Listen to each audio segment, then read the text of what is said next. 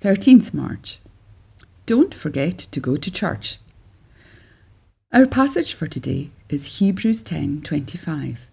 Not avoiding worship together as some do, but spurring each other on.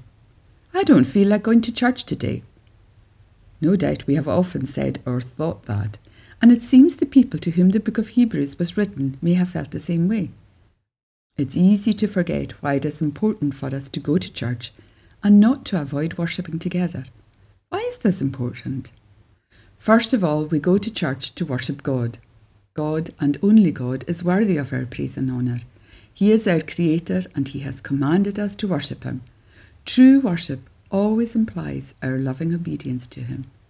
Secondly, it is important for us to go to church because there, God's Word, the Bible, is preached.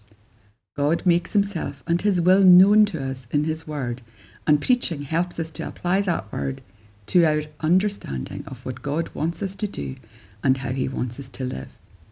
Thirdly, it is important for us to go to church because there we meet with other worshippers.